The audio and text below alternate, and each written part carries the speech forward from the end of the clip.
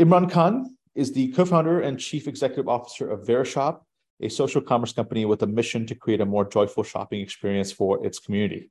In addition, Imran Bhai is the founder and CEO of Prom Asset Management, an investment firm that focuses on the technology space. Prior to co-founding Verishop, Imran Bhai served as Snap Inc.'s chief strategy officer, where he oversaw the company's corporate strategy, revenue generation, business operations, and partnerships. Under his leadership, Snap's annual revenue run rate increased to $1.6 billion from zero in less than 4 years. Previously, he was a managing director and head of global internet investment banking at Credit Suisse, where he advised on more than $45 billion worth of internet M&A and financing transactions. Before joining Credit Suisse, he held the role of managing director and head of global internet research at JP Morgan Chase. Imran Bhai, thank you so much for joining us. Welcome to BAN. Thank you. And we're sticking with English because I think there are some non-Bengali speakers. So yes, I think that's quite okay with everyone's permission. I think it's good to get to know you a little bit better. We ask this question to everybody. Where did you grow up and what did you aspire to be when you were younger? Yeah, I grew up in Dhaka. I was born in Verishop. Grew up in Dhaka basically most of my life, like starting 6 months old. Grew up in Dhaka. Where did we live? I lived in, once my memory started, I think first couple of years were in Dhaka. We left some parts, but I lived in Green Road and then Cantonment and then Dhanmondi areas. And then I went to school in government lab, and then Dhaka College. And then I came to US. And, how did you end up in a career in investment banking? Is that something you had in mind from the get-go? No, I think I didn't know what Wall Street was. That's not something we learn in school, a high school or college, and had zero exposure. So I learned about Wall Street when I came to college. One of my friends got an internship in a Wall Street firm in 1997, I believe.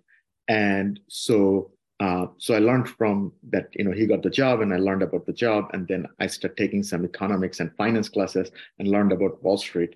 So that's how I got the exposure. And then I started, basically cold calling everybody I, had any connectivity. And that's how I landed a job. That's all. And you had a pretty, incredible career. One thing I just wanted to note was you helped lead the IPO for Alibaba, which ended up being the largest share sale in history. I think, or at least in recent times. I just wanted to kind of ask, I'm sure you interact with Jack Ma and Joe Tsai. I just wanted to hear more about kind of the experience and what learnings you might have taken from that. Yeah, so I started going to China in 2004. And, for a variety of reasons, one, I was really interested about, the internet growth and given that such a large population. So I thought that's a really, really interesting country to go spend more time. And so when I went to China in 2004, I met, Jack and Joe, of Alibaba folks. That was a relatively small company at that time. I think they were doing $90 million GMB or something like that, very tiny revenue. So we got to know each other well.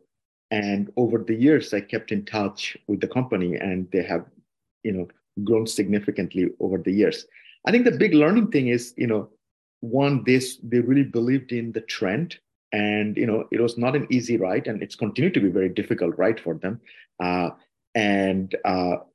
they stayed the course and executed very, very well.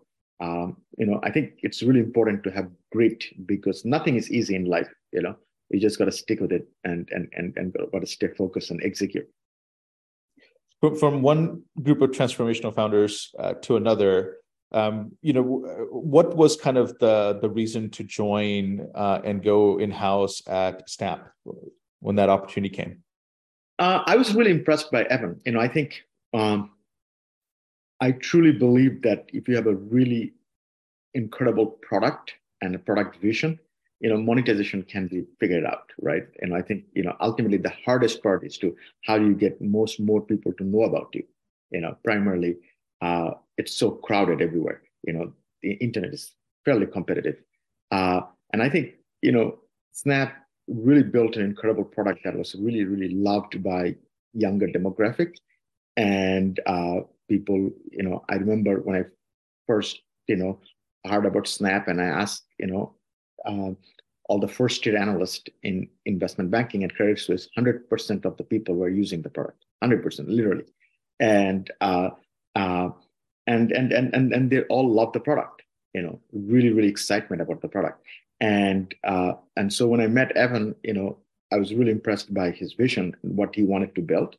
And, and I was willing for post Alibaba IPO.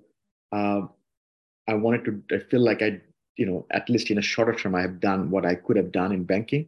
And I was looking for a new challenge.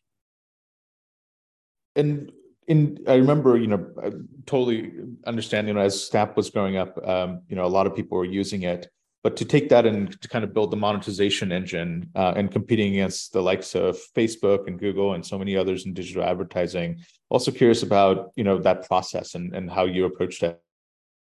Yeah, I think, the process was iterative, right? I think, and we learned a lot, I think the good news was they had such a strong, or they continue to have such a strong following among the younger demographic that's very hard to reach. So there are a lot of advertiser interest. I think the challenge was that how can we build an ad product that is effective for, because I think the biggest challenge is, that consumers get so many advertising every day. You cannot go anywhere without seeing an advertising. How do you build an advertising product that is effective? And I think we hired some great people. And we had a great engineering team. And so I really, and then I think the market also welcomed, a new competitors because people were so concerned about Facebook and Google and uh, their uh, their lock on the market. So people are looking for a third player. So combination of market interest, combination of the significant user base that we had among the younger demographic, which is very hard to reach, and then the third, a great team. All of those things really help get us where we wanted to get there. And then you left Snap, I think around 2018. Yeah, at the end of 2018, beginning of 2019, yes. That's right. And, there were several directions you probably could have gone, including venture, but you went in and became a founder of Verishop. Would love to just learn more about why you decided to do it then, and what was the initial vision? Yeah, I think one, I'm not very good at doing venture investment. I learned over the years, and uh, so I didn't want to do venture investment. I like doing public investment, and we do have a public investment fund that invests in public market. But on the Verishop, my whole thesis was the way we saw the digital content creators disrupt the content industry. My view was that a lot of these new independent emerging brands will disrupt the retail industry, and and there are a lot of these small businesses, and the idea was, can we build a community for these independent emerging brands so that we can help them grow? So Verishop is just one part. Verishop.com is just one part of it, right? Where these small businesses, we collect them all, put together, and curate them, and all these new, cool, emerging brands who has a great story, great vision, and they're very, very passionate about why they're building the brand.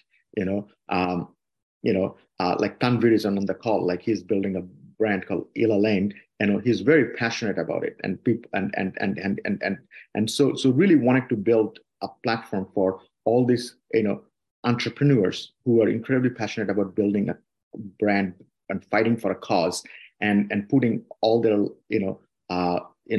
time and effort and passion behind it. And so to me, that is the maker's economy. they are a new kind of artist, and how can we support them? So the Verishop.com is just a curated platform where people can shop. But the whole vision from day one was very bigger than that, right? How can we help them get more distribution? So one of the things we are doing is, in addition to Verishop.com, we're going to start partnering with a lot of media companies and create, a different commerce site so that those media companies can drive traffic. So if you're an entrepreneur and you're building a brand, you come to Verishop, you don't get distribution, not only Verishop, but all these other sites we're going to partner with. So if you go to goodful.com, GOODFUL.com, no, FUL, full, goodful, FUL.com. Hopefully it's going to, yeah. So you can see that that's a e-commerce site created by, it's a BuzzFeed brand, but it's powered by Verishop. So we're talking to a lot of other media companies. So over time, brands can come to Verishop, get distribution on Verishop and all other third-party commerce site that we're going to managing. So that's one part of it. Second, I think, if you're a emerging brands, it's really hard to acquire customers. You're only dependent on Facebook and Google. So what we're trying to do is find new avenues of distribution.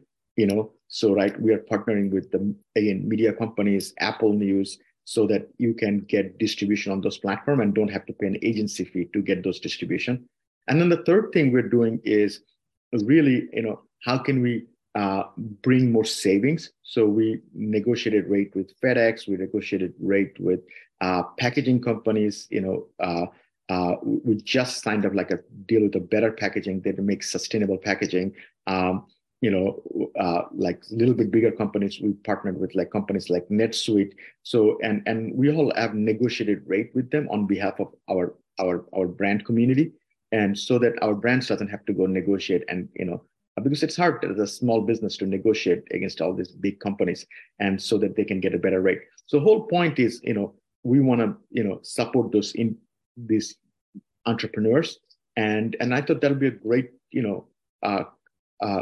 really it could be a great business, but at the same time it could be a very impactful business where we're really making positive impact in the society. And so that's why we created Verishop. And that seems to be, I mean, the theme from the beginning was kind of trust, in terms of going for both consumers as well as, I guess, for the merchants, kind of where there's no negative fake reviews. There's you can actually find trusted, kind of well-verified products, which I thought was quite interesting. On some of the things you mentioned about kind of helping these brands, for example, access cheaper services. Do you charge for that, or do you kind of pass it on? And the way you make money is when they actually get to sell either on your platform or to these other platform affiliated platforms. Yeah. So so we have 46 people, and we have to pay them, and there's a cost of running the business. So the way we fund the cost is really two ways. We have a membership fee, when they join the brands, for distribution, to get all this access to saving and all this advertising, they pay a membership fee because, again, we view ourselves as a community. So, you join a club, there's a $400 and $500 yearly. It's like 12 months fee. So like it's like a cost of paying a coffee every day. So that's a membership fee. And then there's a transaction fee. Got it. Another question, I wanted to learn more. When you start out, at least in the beginning, obviously the initial kind of, work was on the marketplace side. How did you overcome the cold start problem of, on one hand, building the supply side, having these verified suppliers and merchants, and on the other hand, also building the demand side in terms of demand side is the hardest part by far. I think that on the supply side, I think one of the most interesting things we found that there are a lot of people believe in the mission we are believing, and there are a lot of brands are also out there who want to join a club and create a community so that they can compete effectively against these bigger companies who raise a lot of money and things like that. Now, listen, supply side is hard. I think. Demand side is hard. And that's one of the reasons we probably decided to go the route of partnering with the media companies, because now the partnering with the media companies, like I'm meeting with the Condé Nast on Tuesday to talk about, hey, can we partner with all the Condé Nast brand? And so I think the partnering with the media companies, I think ultimately we can really significantly reduce that, challenges of the demand side of the issue, because in the internet, the Facebook and Google and some of the big media companies have so much lock on the traffic, even if you're a large brands like, Wayfair or Farfetch or Revolve, you're struggling with the traffic. So I think we got this good press coverage. We spend money on marketing. We're investing in SEOs and things like that, and that's obviously brought a lot of traffic. But we continue to look for new ways to bring traffic, and that's why I'm really excited about what we're doing with BuzzFeed and what that can happen to if you partner with all these media companies, and they also have a lot of understanding about their consumers, and so we can put the right product to the right in front of the right audience. So that's quite interesting because these media companies have a captive audience. They're looking for ways in which they could monetize them beyond what they've done traditionally, which might have been subscriptions or advertising. And so now you're adding e-commerce as kind of that third layer or third rung in their business strategy, which I think is quite interesting. And you're right, like they don't want to be dependent on Facebook and Google for all their traffic and revenues. Also, I mean, going back to that kind of, even on the supply side, and one thing that just struck me just learning about the business is how much kind of emphasis you've had, placed on quality and from the very beginning, and obviously trust.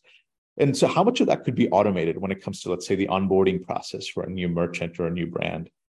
So I give example of Apple app stores, right? If you look at Apple app stores, the whole process is fairly automated, but somebody manually at least review everything, and by doing so, app store experience is much more, clean and protected as opposed to Android experience or as opposed to eBay experience, as opposed to Amazon experience.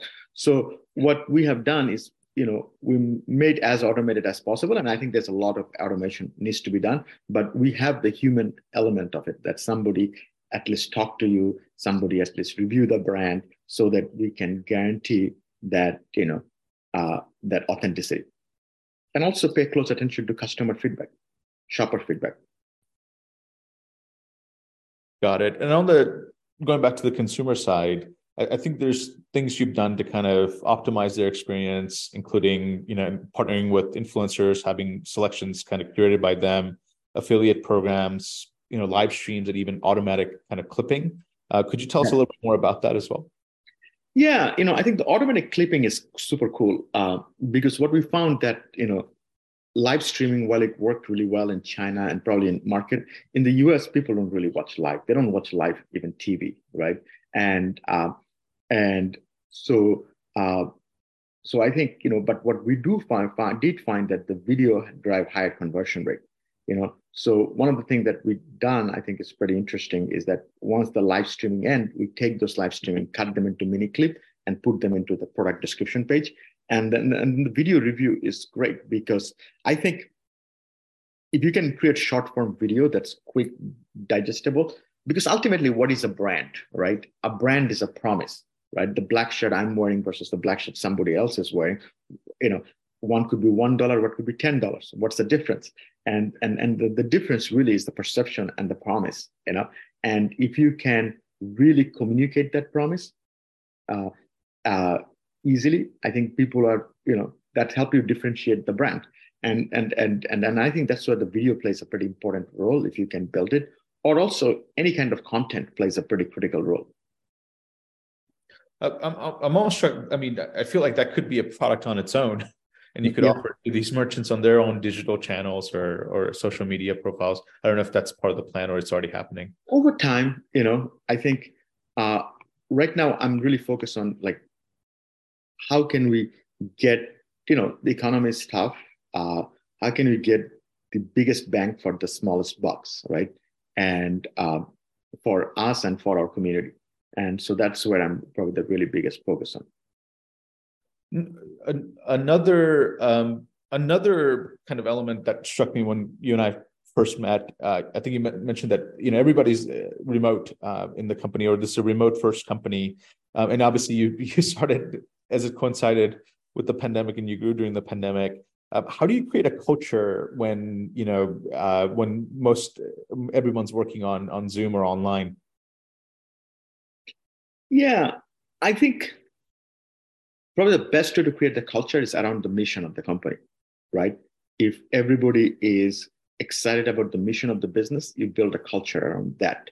You know, um, I think I have mixed feeling is uh, uh, that about this uh, uh, remote versus bringing everybody together. I think there are some positive of everybody working in a same office because it's definitely helped easy in terms of training and development and building personal connection, primarily when you have a lot of young employees. But the reality is one of the things that I found is that, you know, like there are different culture in companies when you go to different floors. There's a different culture when you go to different offices. There's a different culture between different office buildings.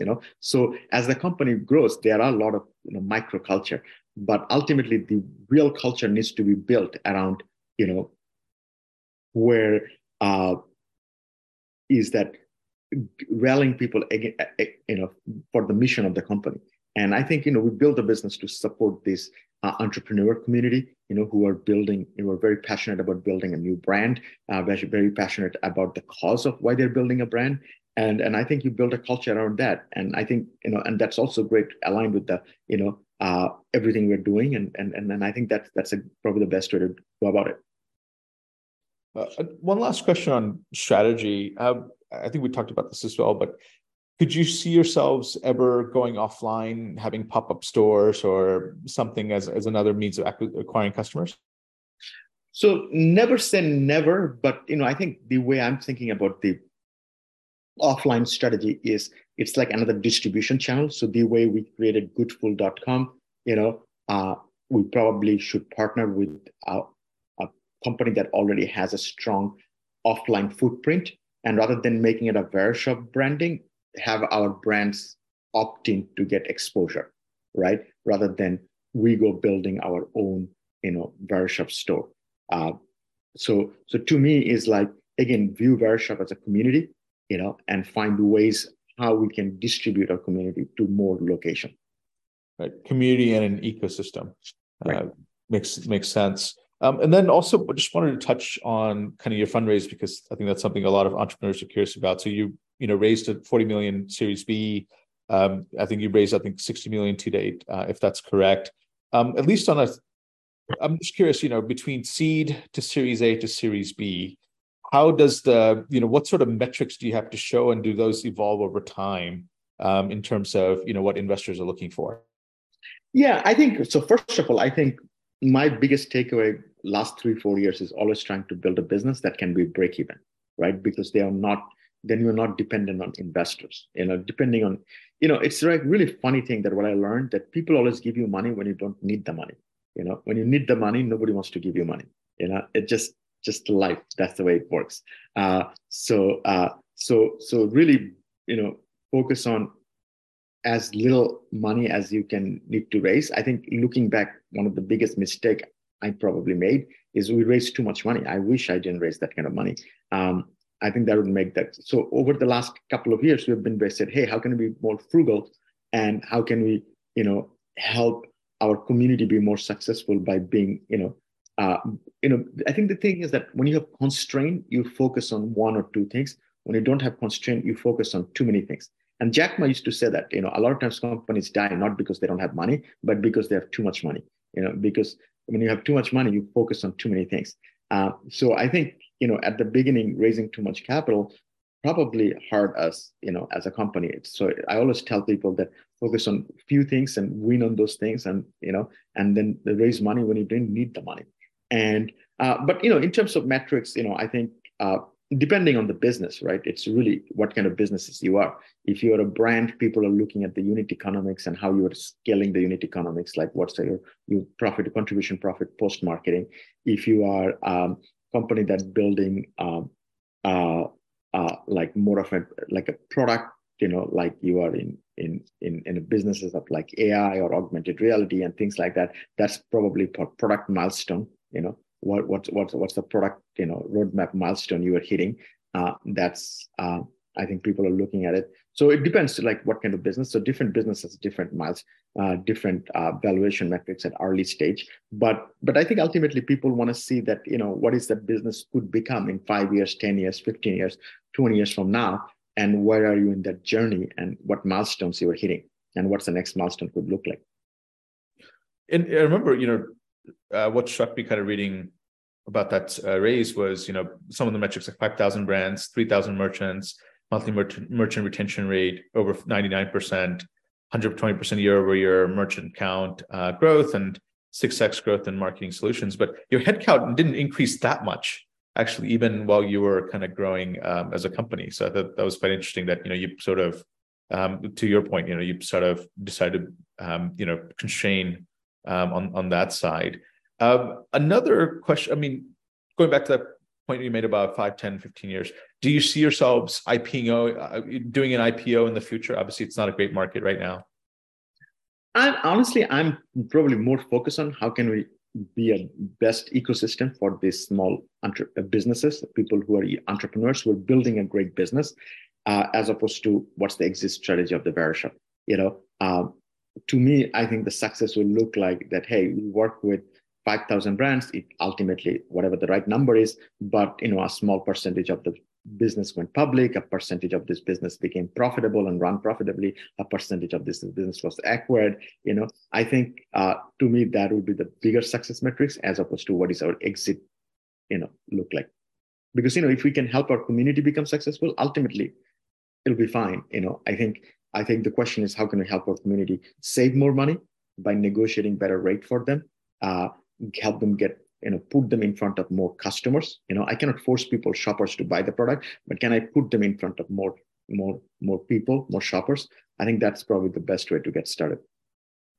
And those are kind of your two North Stars, helping them save and helping them reach a bigger audience, which makes a lot of sense. And one last point on that. It also struck me, you've said you were adamant that you wouldn't necessarily do your own in-house brands, private label, because you don't want to conflict with your community. Can you just talk a little bit about that?